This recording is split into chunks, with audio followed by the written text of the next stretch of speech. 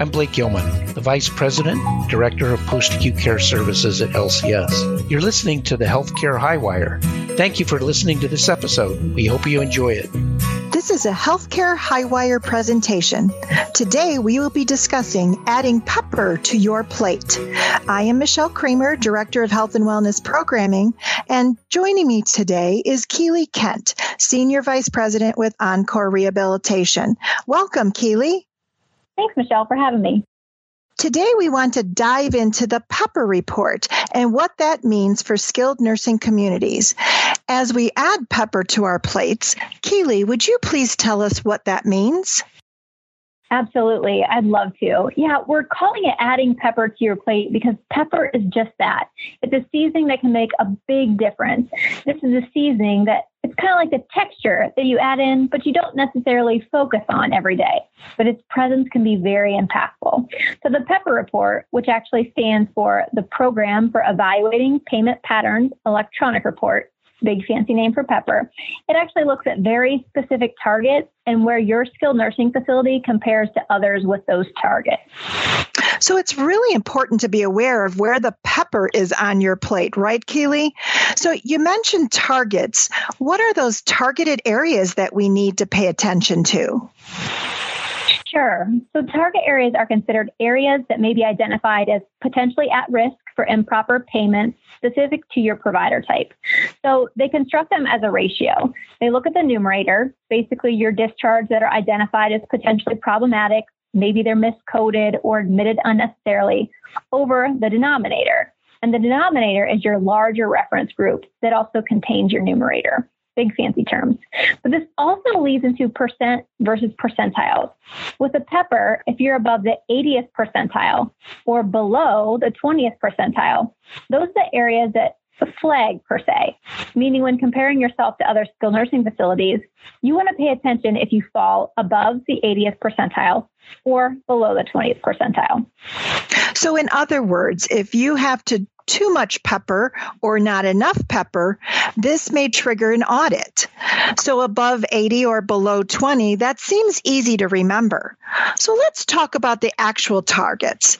Under the previous reimbursement system, which was RUG-based, the PEPPERS target was focused on ultra-high RUGs, change of therapy assessments, or COTS, and high ADL scores. How will this pepper look now under PDPM? That's a great question. With the change to PDPM, the pepper did retire the target areas that were associated with RUG levels, including looking at the high ADL scores and the ultra-high therapy levels. They also retired the target areas for the change of therapy, as PDPM no longer required that we did COTS. The pepper did keep 3 target areas, though, that we looked at even under RUGs. So the 90-day length of stay, the 20-day episode of care, and the one that they added new the end of 2019 was the 3 to 5 day readmission. So let's talk about the targets they kept before we jump into the new targets. Can you provide the rationale behind those targets and why it is so important that we as providers need to continue to monitor those areas? Absolutely. So let's go ahead and start with the 90-day length of stay. If you are at or above the 80th percentile, that could indicate that your skilled nursing facility is continuing to treat beyond the point where services are medically necessary. Or it could just be that your facility takes more medically complex patients than your peers. If you are at or below the 20th percentile, you want to review to ensure that your resident received all the necessary treatment prior to being discharged to ensure a safe transition of care. A few key points to look at, though. Just because you are at or below, or maybe above, this doesn't mean that you did anything wrong.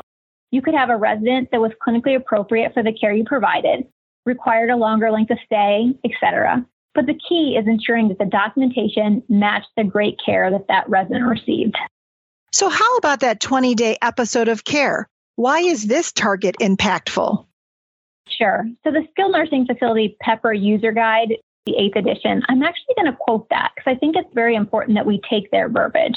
So the quote starts and it says, "The skilled nursing facility benefit provides 20 days of 100% Medicare coverage, after which the coverage drops to 80%. Skilled nursing facilities have a financial incentive to keep patients for 20 days, even though beneficiaries may no longer require skilled care.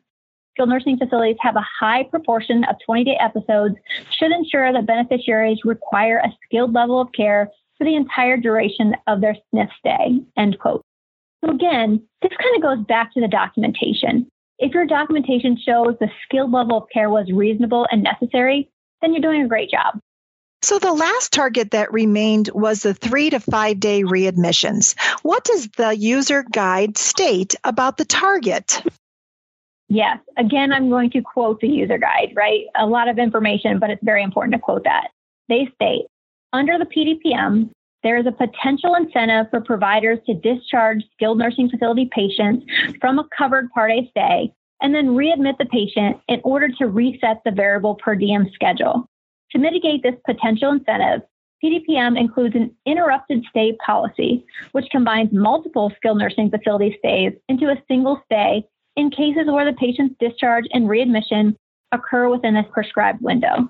If a patient is discharged from a SNF and readmitted to the same SNF no more than 3 consecutive calendar days after the discharge, then the subsequent stay is considered a continuation of the previous stay, and the variable per diem schedule continues from the point just prior to discharge.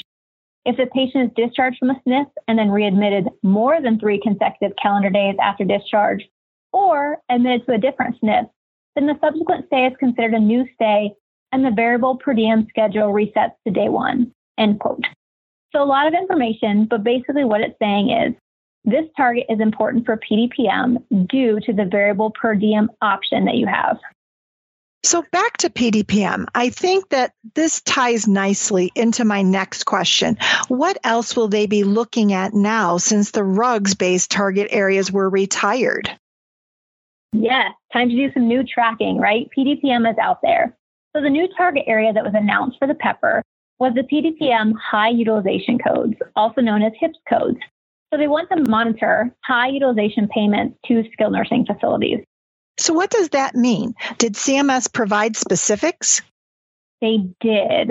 So per the PEPR team, an analysis of claims data indicated that approximately 89% of skilled nursing facilities had sufficient data to generate statistics for this target area. The PEPR team stated that they will be looking at codes ending in C, D, G, H, K, L, O, and P. These are all PT and OT codes, which we'll get into a little bit later. The denominator for these target areas will also be the count of all the skilled nursing facility claims. So you threw out a ton of letters there. What do those letters mean? Would you give us a few examples of which HIPS codes they are? You bet. So C and D are actually the primary diagnosis of a major joint replacement. In an NC&D, you have a GG score of between 10 to 24. G and H are the other orthopedic with a GG score of 10 to 24. Do you see a theme here with our GG scores? Yes. K and L are med management with GG scores 10 to 24. And O and P are non-orthopedic acute neuro with GG scores 10 to 24. So they're looking at that middle of the road GG score all the way up to the most independent score you can receive for GG, which is a 24. So much data and things to consider. I now see what you mean by the seasoning on top of what you are doing. So what is next? What do we do with the items that we know they will track? What do we do if we have an outlier? Yeah, so step 1, just don't panic, right? You could be above or below a percentile, and there could be great documentation for it. If there's great documentation, then you're doing a great job. You want to determine why you may have an outlier. Take some sample claims or some records using some inclusion criteria, just like the target area defines. Review that documentation. Review the medical record. Does your documentation show the medical necessity and support why you had that stay? Maybe you review the claim. Was it coded and billed appropriately? And as always, ensure you're following the best practices, even if you have an outlier. You are so right. Documentation. That is really important. That's great guidance. I know the PEPR report is a retrospective look at the claims already submitted to Medicare. Any tips on what we can do in real time for PEPR process? Sure. A lot of us are just doing this already every day in our facilities. So we want to keep it up. The Medicare meetings, the UR meetings, looking at section GG, talking about length of stay and discharge planning. You want to ensure that your primary diagnosis is always accurate. Talk in your daily PDPM huddles. Talk in your IDT meetings about discharge planning day one. Talk about your readmissions. And discuss if your resident is appropriate for an IPA and why. Make sure things are documented. And again, make sure all of your documentation paints an accurate picture. Always inspect what you expect. And I totally agree. I mean, that's what it all comes down to, is that documentation. Can we support the services we're providing? So this has been so informative regarding the PEPR process. I agree with you that it is a great practice to assess real-time charts and documentation to make sure that what is being coded is supported in the documentation. So any last tips that you might have for us? No, just one more fact. The PEPR was released and it's officially out there. So please go to your PEPR website, log into your PEPR portal, and collect your facility-specific data. This discussion was a great timing and to remind communities to collect their PEPR report and begin reviewing the target areas that fall into that 80 or 20% percentile rule. Thanks so much, Keely, for joining me today. Pleasure. Thank you for having me. This has been a Healthcare Highwire presentation. Until next time. Legal disclaimer. Life Care Services, LLC is not engaged in rendering legal advice. Therefore, any information provided in this podcast, although intended to be correct, is also not intended to replace or supersede the advice of your legal counsel. Also, thank you to Ben Sounds for the music provided in this podcast.